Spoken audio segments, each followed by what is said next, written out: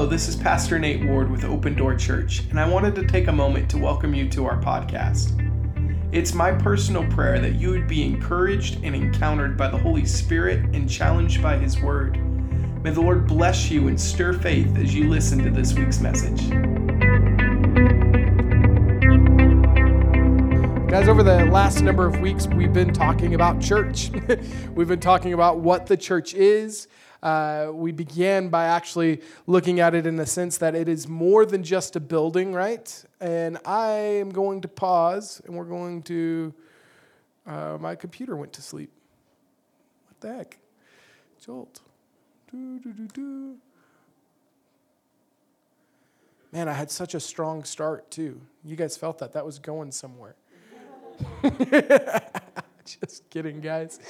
But for real, over the last number of weeks, we've been talking about the church. We've been talking about what exactly is it. We looked at it as more than just like the building that we come to. We played charades here at the church a number of weeks ago for a thing that we were doing with our friends, a Friendsgiving, and Adam picked the church out of the little bowl, and it's like the building that we're in. I was like, no, it is more than just a building, right? Didn't you listen to my sermon on Sunday?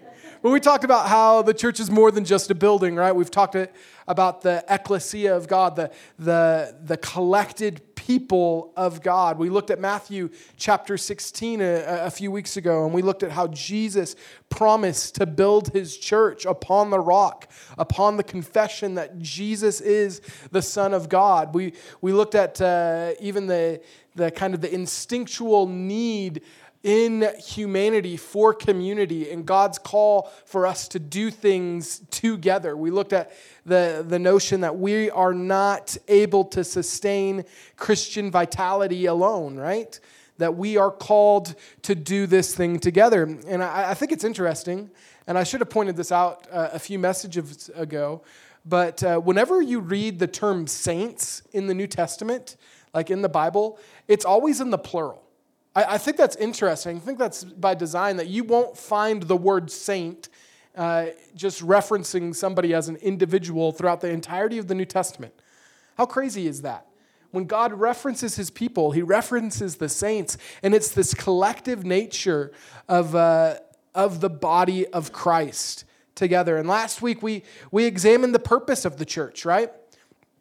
Its primary reason for existence, if you will.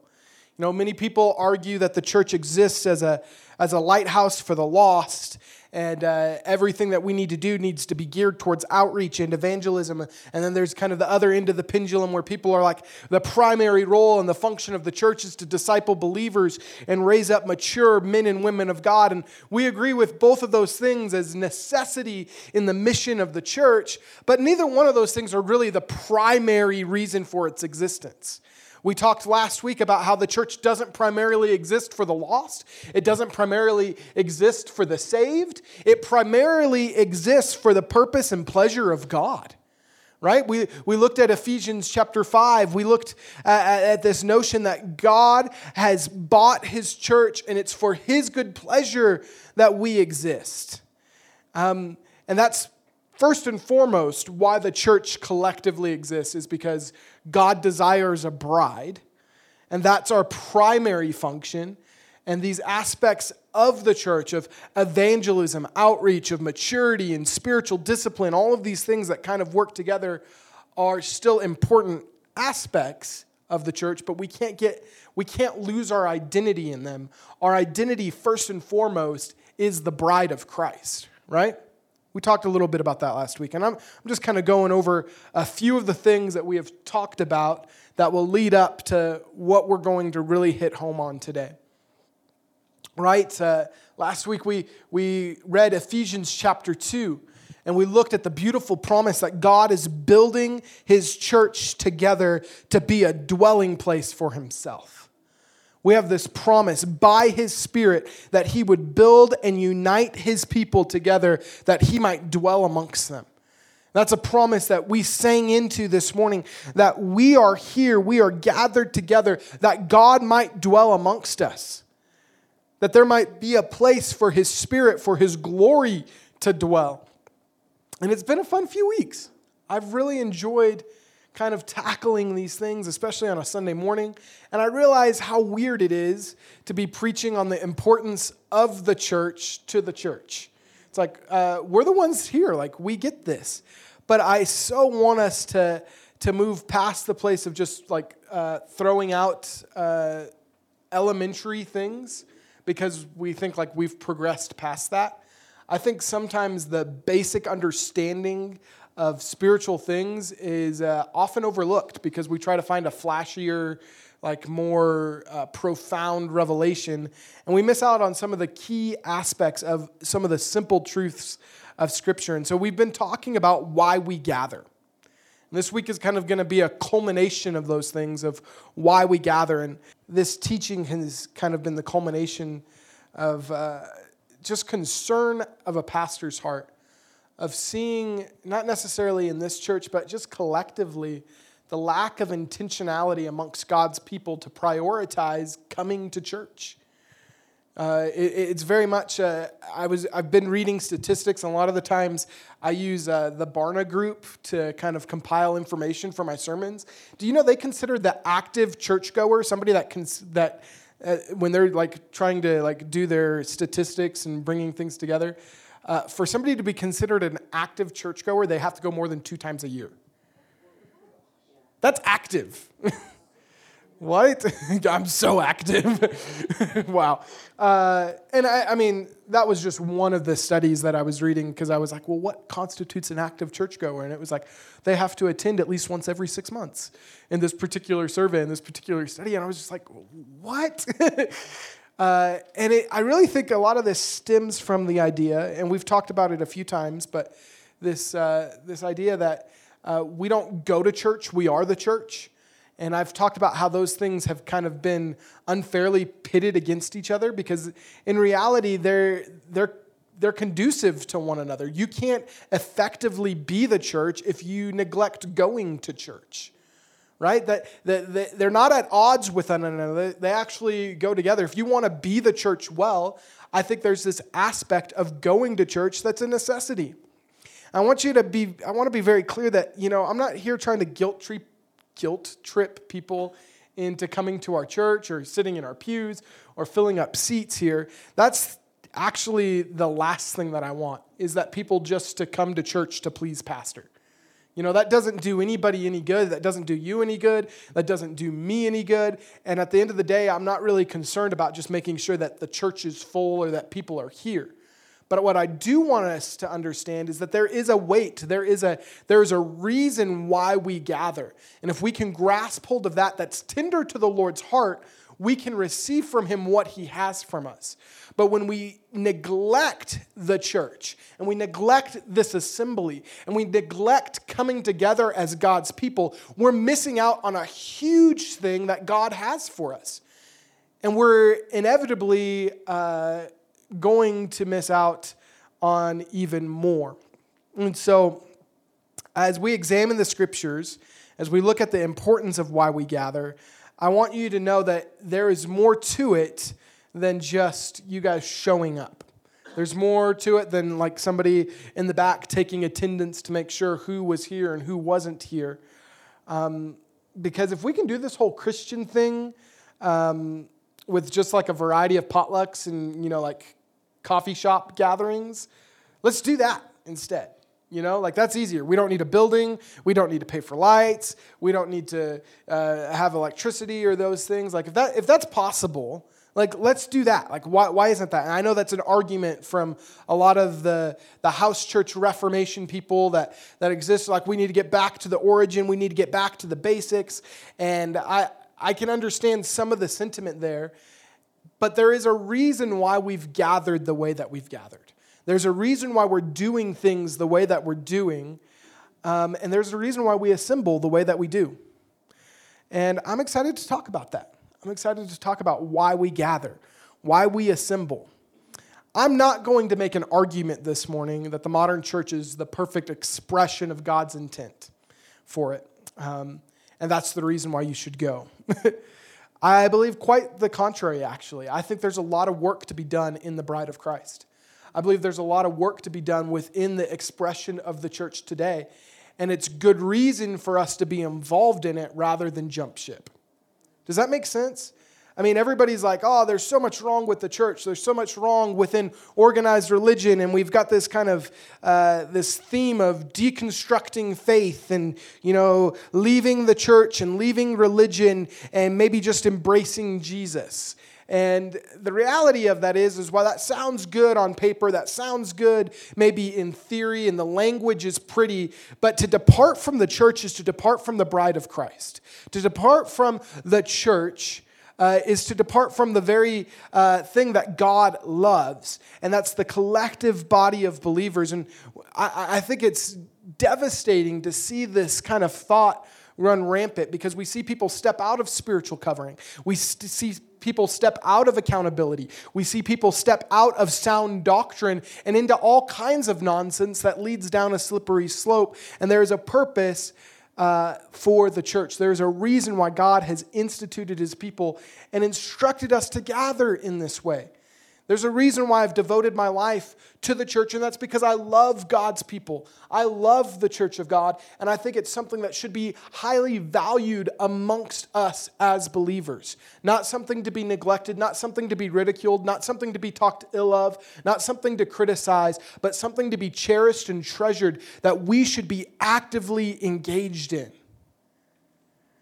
One of the things I noticed, the strongest critics of the church, the strongest voices that I've heard of why we shouldn't be doing what we're doing always come from people that have never actually been consistently involved. I know that people have been hurt. I know that people have been, I'm talking about my personal experience here. I know elsewhere, there's been spiritual manipulation and all kinds of weird leadership struggles. That's not what I'm talking about.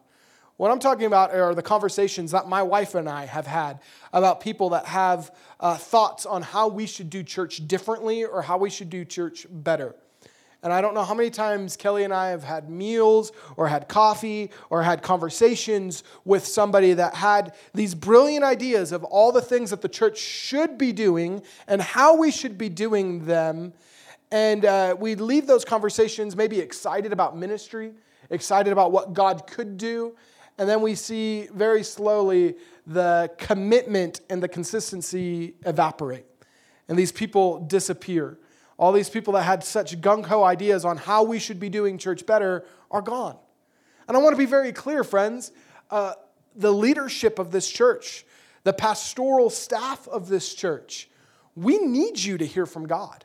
We need God to burden you with mission and with purpose. We need you to come to us and share what God's leading you to do. I want to encourage you with that. But one of the most discouraging things for us is to hear that we should be doing something. God told me to tell you that you should be doing this. And then all of a sudden the people that have those ideas, have that kind of direction from the Lord disappear. And we can't see the commitment even so much to be involved on a Sunday morning, which really isn't that big of a commitment. It's not that big of an inconvenience for most people, if I'm being 100% honest. Everybody has this ideal picture of what the perfect church should look like, right? We have a list of the ministries that it should be involved with, what the pastor should preach on, what the music should sound like. And can I tell you, if we at Open Door Church could meet every one of your expectations and we could custom tailor it exactly for you, you would still be disappointed in us. You'd still be able to find room to be frustrated and discouraged with what we do as an organization and as a church. And that's because the church is made up of imperfect people. I want you to know that I will let you down. I promise you that. I can promise you a lot of things, but there's one thing with certainty as the pastor of this church that I can promise you is that I will probably let you down. Most of you have already let down this morning, if I'm being honest. But the reality of it is that I'm imperfect. I'm flawed. We're flawed in this place, but we serve a perfect Savior, right? Who is at work in his church that is doing a refining process right? A sanctifying process to make us into the image of his Son, to present us as a bride without spot or wrinkle to himself. He is at work in his church, and that should be good enough reason for you to be involved in what he's doing here, because he wants to make you the perfect image of himself. He wants to make you a bride without spot or wrinkle. But one of the things that I understand that I think a lot of people don't is that for a church to be healthy, it requires commitment from the congregants to be refined. You don't get to be refined. You don't get to a place of spiritual maturity with sporadic commitment or sporadic attendance. It's a process to commit to, not a once-in-a-while occurrence. This refining of the bride of Christ, this refinement of the people of God to be presented to God. This is what Ephesians 5, 25, 26, and 27 says. He's speaking in the context of husbands loving their wives, but it goes on to say, just as Christ loved the church and gave himself for her, that he might sanctify and cleanse her, the church, with the washing of the water by the word of God, that he might present her to himself, a glorious church, not having spot or wrinkle or any such thing, but that she should be holy and without blemish. Thriving spiritual community cannot be built without commitment. One of the things that I don't want it to sound like, oh man, we just want people to show up. We want to have numbers. We want to be able to do the things that God has laid upon our heart to do. And to do that, we need people here. We need people present. But the reality of it is, to be a thriving spiritual family, we need people to commit to being engaged, to being involved, beyond just showing up on a Sunday morning and sitting in pews. You guys understand that, right? When I'm talking about being engaged in the church, my thought is really not so much that you guys would just show up and make sure that you're here on Sunday morning, but that's a first step. That's a part of it. To be engaged and to be active is far beyond just kind of showing up to hear me talk and maybe sing some songs. That's not what I'm getting at here. But for us to build a thriving family, like what we talked about last week, requires us to consistently be a part of what God's doing. It's not enough to be kind of fringe associated with a church denomination or a church building or, a group of believers and expect God to be able to use that to transform the culture around us. He wants to use the church as the family of God to see the kingdom of darkness pushed back, to see the lost saved, to see disciples made out of believers. All of these things work together, but it requires more than a passing commitment. Does that make sense? Okay. Guys, we're an Assembly of God church. I'm proud of that fact. I love the Assemblies of God. I'm really stoked about that. This isn't a message on denominations or anything like that. We talked a little bit about the word ecclesia, which actually, it's a Greek word for the church that's used throughout the New Testament, which means a called out assembly, a distinct group of gathering people, right? We've talked about that the last few weeks. And this is the point in my message where I would really love to be super witty and be able to come up with something corny that would stick in your minds about assembling together as the people of God. I think of the Avengers. You guys saw that last movie maybe where it's Avengers assemble. I want to be Saints assemble or something like that. It'd just be really corny and be really silly. But you're laughing right now at the fact that I'm awkward and that I shouldn't try that. But that's where I would like to go this morning. But we're going to talk about the assembly of the saints. We're going to talk about what that is, why we gather.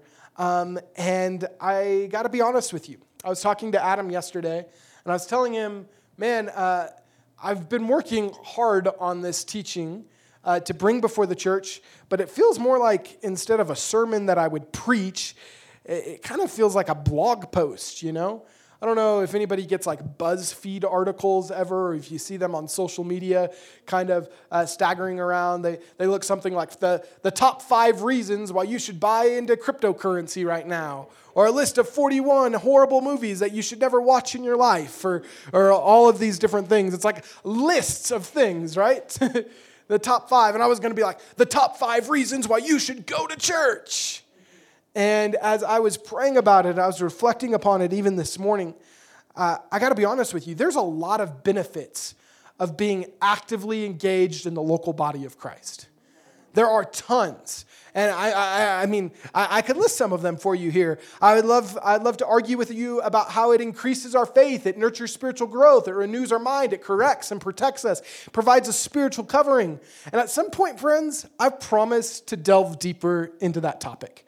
I promise to maybe give you some kind of list. Maybe I'll do a blog post. Maybe I should start a blog. I don't know. Everybody shook their heads at me. Don't do it. I don't have time. Okay, maybe like a TikTok, right? Those are short, like a quick TikTok post or something like that about why you should come to church. And it's more than just my pastor said so. It's more than just, I want to get golden attendance on the little board or something like that. There are real tangible benefits about showing up to church. One of them is I like to preach in series. And so a lot of the times what I'll teach on this week is directly a continuation of what I preached on last week. And then that week will be a continuation of what I preached on the week before, because I like to get into the groove of what God has me teach on. And so if you're consistently only showing up for one part of a message here or there, you're going to miss out on a lot of what the context of what I'm talking about is. And so this is a plug. We have a podcast. I know that everybody can't make every week and be here every waking moment of every single day that this church is open, but we do have a podcast. We have videos on YouTube that if you want to catch up with some of the things that we've been teaching, some of the things that we've been talking about, that's great. That's a practical benefit, not one of the 5 reasons why you should show up to church. But that's not really what I'm going to talk about today. I also, in conversation, I really wanted to jump into church history. How many of you guys know that the church has a rich history? There's lots of things to study that we can learn from the people that went before us. I think there's some really cool tidbits that I kind of uncovered as I was preparing for this sermon today, that I really wanted to talk about the Lord's Day and why we gather on Sunday, and look at what did the early church do when they gathered beyond just the book of Acts, and looking at these things. But I'm going to condense it wildly this morning just for the sake of time, and I think it'd be really cool because we're going to uncover some of this stuff in Deeper Project as we get into Hebrews. Which is fun. Plug for Deeper Project there too, 5:30. Come, it'll be great. But from the very onset, from the beginning of the church, which we read about in the book of Acts, starting on the day of Pentecost, we see there in Acts 2:42, we continue to read on into Acts 20, verse 7, we see this pattern set up in the Word of God of the church gathering together weekly to hear the teaching of God's Word. And a lot of that existed because they didn't have personal copies of the Bible that just they could pass out or these things. There was a gathering that took place. The Lord's flock, if you would want to use some of the language that Scripture uses, would come to be fed. 1 Peter would describe that in 1 Peter chapter 5. We saw the gathering of the church come together outside of homes, in public spaces. It was very interesting. And I want to read this. This is one of the early church historians who lived just shortly after the time of Jesus within the first century church AD. So this is the very groundbreaking pioneer movement of the church as we know it. But this is what, his name was Justin Martyr. And so he was born less than 100 years after Christ, and he wrote about the practices of the first believers. And I want to give you this. This is in his first apology, number 67. I don't understand how that works, but reading this here, he says this: "And on the day called Sunday, All who live in cities or in the country gather together to the one place, and memoirs and letters and gospels of the apostles or the writings of the prophets, the Old Testament scriptures, are read as long as time permits. Then when the reader has ceased, the president or the pastor verbally instructs and exhorts to the imitation of these good things. He would go on and describe the church gathering together and singing as well. He would talk about prayer as well in his writings of what the first century church looked like in its gathering. I think that's pretty cool. I'm not here to make an argument that we should do church and that you should gather and that we should do what we do here just from a historian, though. Just because that's what the church has always done. How many of you guys know there are things that people have always done that are really silly and really just don't make any sense? You know, it's one of the qualms that Jesus had, was that the tradition was held higher than the Word of God. And so with that being said, we're going to spend the majority of our time in one passage this morning in Hebrews chapter 10. And I believe the most convincing argument that I have for the necessity of being engaged in the local body of Christ doesn't come from the benefits that you might receive of being a part of this body. It doesn't come from the fact that it's just what we've always done and it's been that way since the very beginning. But I believe it comes straight from the Word of God and the fact that He instructs us to do so. I think that it would be easy for us to kind of leverage like the benefits, the pros, and you might not be able to sleep in on this late on a Sunday morning when I talk about a con. But the reality of it is, God instructs us to be a part of this assembly and to not forsake it. And we're going to talk a little bit about that here in a moment. And that should be enough for anyone that confesses faith in Jesus Christ, that claims to love Him, to make this a real priority in everyday life. The reality is, spirituality in America, spirituality in our culture is treated as something that we just add to what we've already got going on. Jesus is often looked at as something good that we'll add to our life to make it better, right? I like to equate it with the idea of like seasoning. You know, you put seasoning on a steak to bring out the flavor. You put salt and pepper on it to really emphasize the meat. And we kind of treat Jesus that way. We've got our life and we're good, and we're going to add a little Jesus on top to make things just better. But the reality of it is that there's supposed to be an exchange that takes place. Jesus and spirituality, all of this stuff that we're talking about, was never designed just to make our life better, but we were rather intended to surrender everything to the man, Jesus, in exchange for a new life, a better one, right? So we can't treat Jesus, we can't treat Christianity as something that we just merely add to what we've got going on already and somehow hope that it gets better. It's something we subject ourselves to be radically reimagined and rearranged by. Does that make sense? So one of the things that I think is very compelling for us to understand when we come together as the church, one of the reasons why we should prioritize it, and the strongest reason that I'm going to present to you today, is that God tells us to. Not me, not culture, not BuzzFeed blog post or whatnot, but the fact that God instructs us through His Word that we should not forsake the assembly of the saints. We're going to read this here because I think there's a lot more to that than just like you showing up.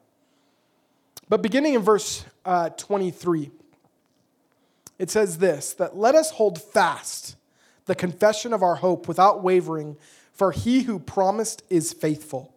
And let us consider one another in order to stir up love and good works, not forsaking the assembly of ourselves together, as is the manner of some, but exhorting one another, and so much the more as you see the day of His return approaching. For if we sin willfully after we have received the knowledge of the truth, there no longer remains a sacrifice for sins, but a certain fearful expectation of judgment and fiery indignation which will devour the adversaries. Anyone who has rejected Moses' law dies without mercy on the testimony of 2 or 3 witnesses. Of how much worse punishment do you suppose will he be thought worthy who has trampled the Son of God underfoot, counted the blood of the covenant by which he was sanctified a common thing, and insulted the Spirit of grace? For we know him who said, vengeance is mine, I will repay, says the Lord. And again, the Lord will judge his people. It is a fearful thing to fall into the hands of a living God. Hebrews chapter 10 is one of the ground stake passages of Scripture for my life.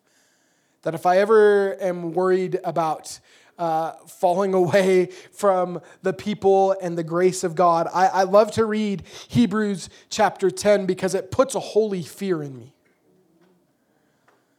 That is necessary for believers.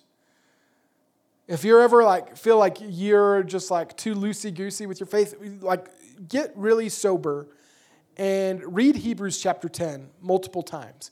Because it talks about there no longer remaining a sacrifice for your sin if you go on willingly. If you go on trampling the grace of God underfoot. There's a lot of teaching and doctrine that exists about God is love and God is full of grace, and there's always these second chances for you. But the reality of Scripture is that there is a serious aspect of sin that God wants to deliver and God wants to save us from. And if we willingly go on in those trends and in that capacity, that there no longer remains a sacrifice for us and that there is judgment to be had. I want you to understand this because I've encouraged people to read Hebrews chapter 10, but most of the time I encourage them to start in chapter 10, but I encourage them in verse 26 to start reading about this kind of fearful hand of God and talking about how there no longer remains a sacrifice for sin. But in the context of the entirety of Hebrews chapter 10, we find some remarkable things. The whole first part of Hebrews chapter 10 is dealing with the price Jesus paid on Calvary, talking about him as a greater atonement than the blood of bulls and calves, but how he's our good high priest who willingly laid down his life so that we might come near, that we might draw close with boldness to him. And that's where we get into, let us hold fast to the confession of our hope without wavering, for he who promised is faithful. And it's in that context, because of what Jesus did, our response should be verse 24, that we should consider one another. Again, this whole language of one another coming up, we talked about it 2 weeks ago, how it's not, Christianity isn't something that we can do in the singular, that it is something that happens together relationally with other believers, but that we should consider one another in order to stir up love and good works, not forsaking the assembling of ourselves together, as is the manner of some. I want to talk about this phrase, the assembling of ourselves together. A lot of people will be like, yeah, well, we can do that like meeting one-on-one with coffee. We can do that just kind of going throughout our business. But the word here is episynagogue in the Greek, and it's a formal gathering of people. And so it is strongly suggested by the language here that what the author of Hebrews is referencing is the gathering of the saints in the collective body to worship, like had been done throughout the years in the establishment of the early church.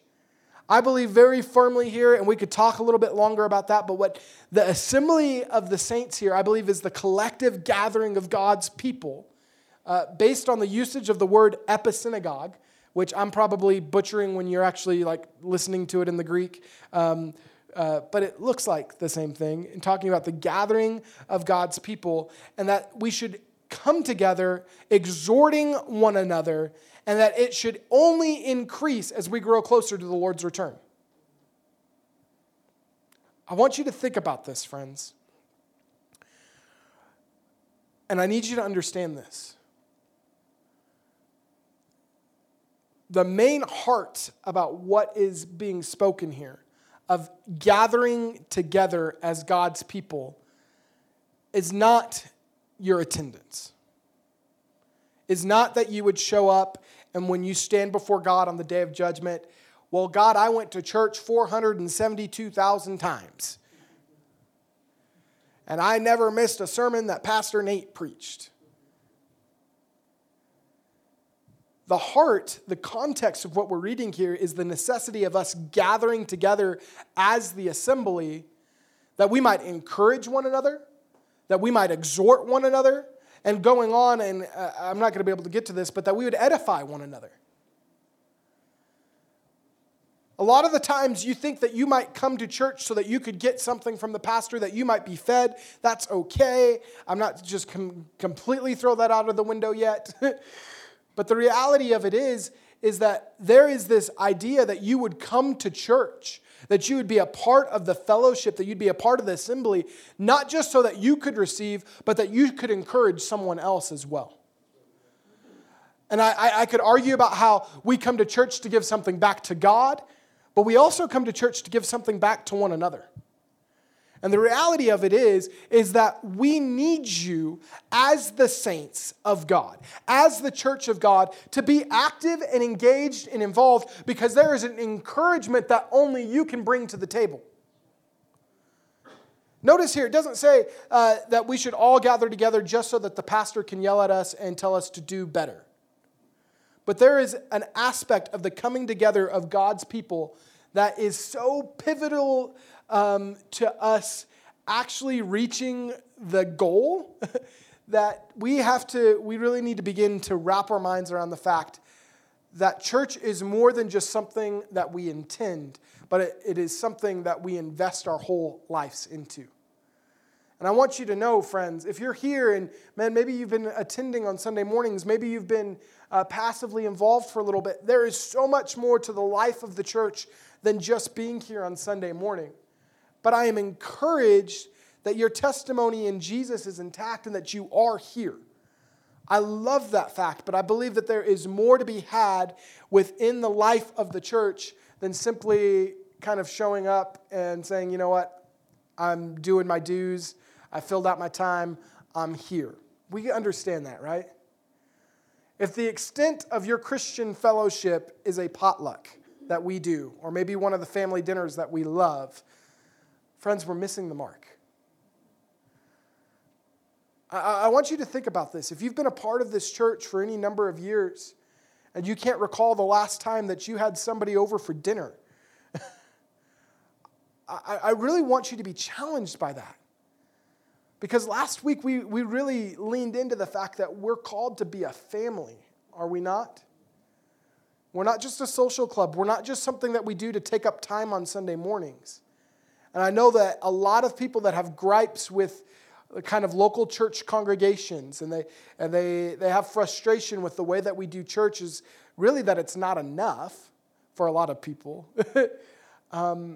They're rooted in some truth there. Because the picture of the church is not just that we would come and we would hear somebody talk and we'd hear somebody preach. It's more than that.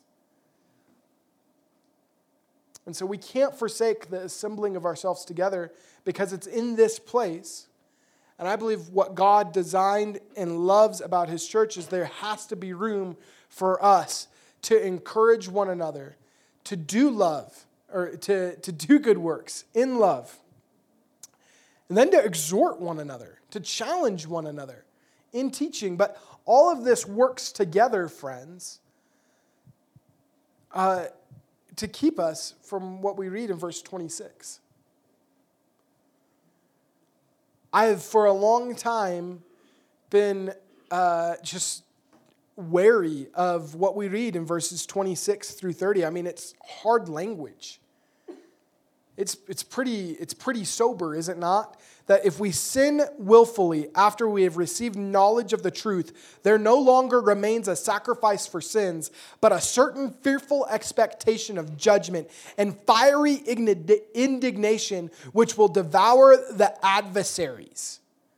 Like that's, We don't want that.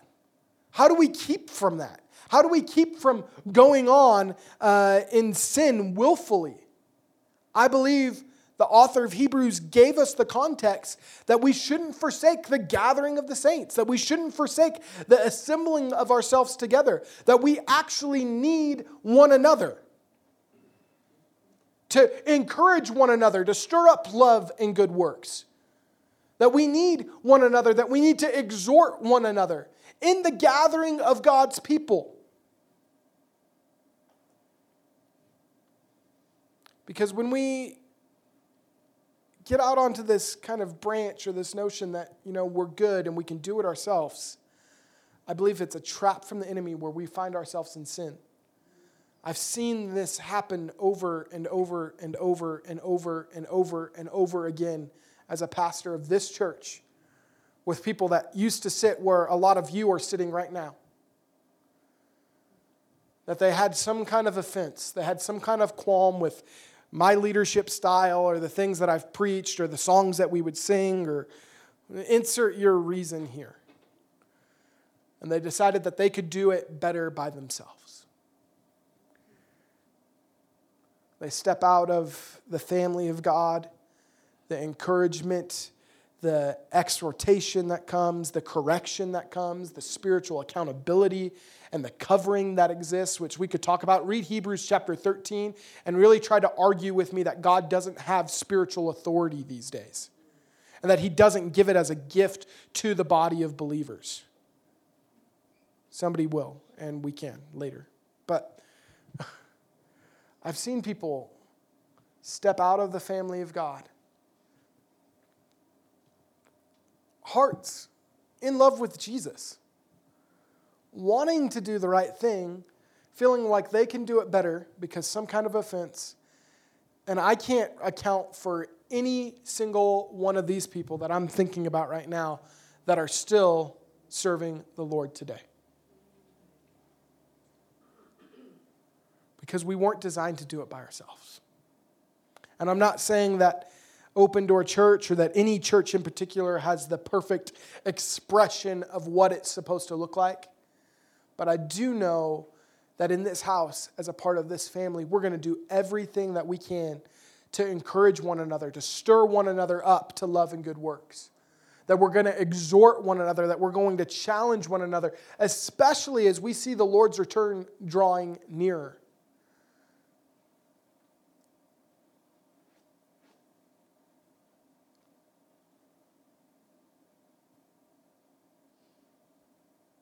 Because there isn't another way. Trust me, friends, if there was a way that we could just be like, press the Christian button, say yes to Jesus, pray this prayer, figure it out, and it'd be good. Church is not easy. It's messy. People are messy. But it's 100% worthwhile.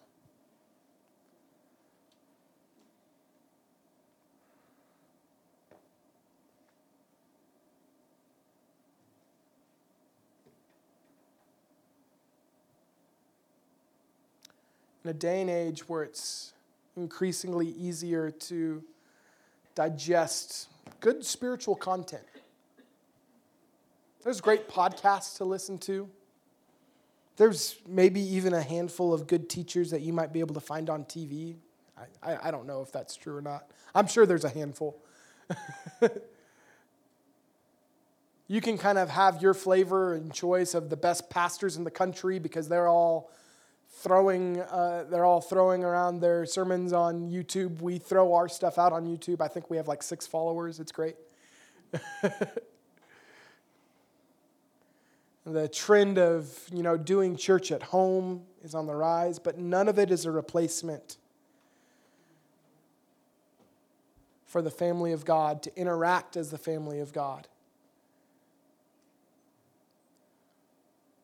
Because just as much as the Word of God needs to be preached, maybe not just as much, but as the Word of God needs to be preached, as worship is vital to any aspect of the church. And I really wanted to talk about what makes a church, but I just don't have time today. I could talk about how there ought to be singing because Scripture instructs us to come together with singing. That first and paramount, that the Word of God has to be preached. There's aspect to the preaching of the Word of God. We see room for prayer when we read about the spiritual gifts. There are things that exist within our service that we do, not just because we want to do them, but because they're a part of what God instructs us to do. And that's why we have these different things, that what makes a church a church. That's why there's aspects about what we do on a Sunday morning that you can't get just by having coffee with a friend. There's fellowship that has to take place as the greater body of the construct of Christ. That's not what I'm trying to say. There's fellowship that has to be vital to the activity of the church. But church is not just fellowship. And church is not just the preaching of the word. And church is not just worship. And church is not just ministry. And church is not just evangelism. These things are all things that play into the body of Christ and what the church is called to be and what it's called to look like. And we can't afford to neglect any single aspect of them. But one of the most important aspects of the church is you. Being committed, being engaged, being involved. Because I believe that there is something that you bring to the table that serves as an encouragement to others just by being here. Your testimony of God doing something in your life to where He means enough to you that you would show up on a Sunday morning is encouraging. And it's encouraging to the rest of us in this room, and it's certainly encouraging to me as the pastor. But it moves beyond that as well.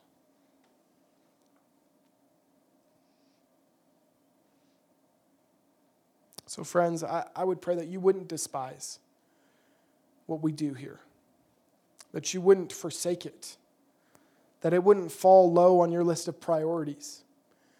When you're thinking about how we gather and what we do and how we do this Sunday morning thing, I pray that you would be encouraged to be involved. And friends, I know I picked a weird week to preach this message, as the majority of people are traveling for the holidays and stuff. I got people sending me text messages this morning saying, Pastor Nate, we're not going to be here today, but we do love the church. And that's not what I'm talking about, guys.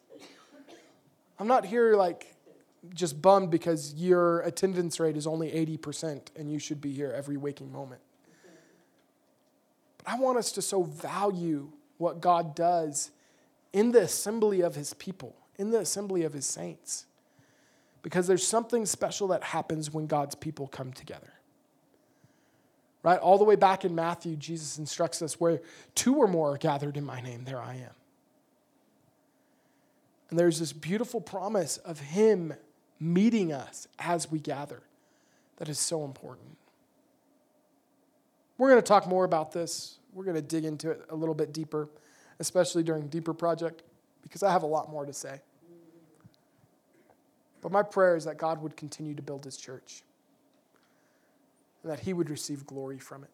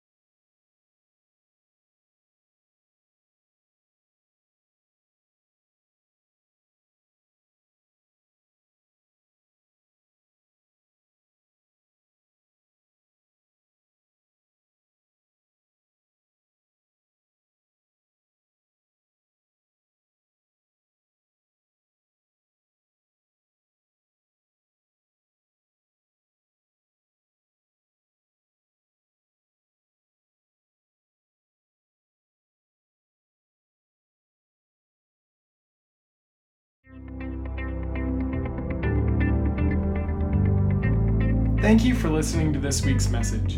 Our ministry is made possible entirely by the faithful generosity of people just like you.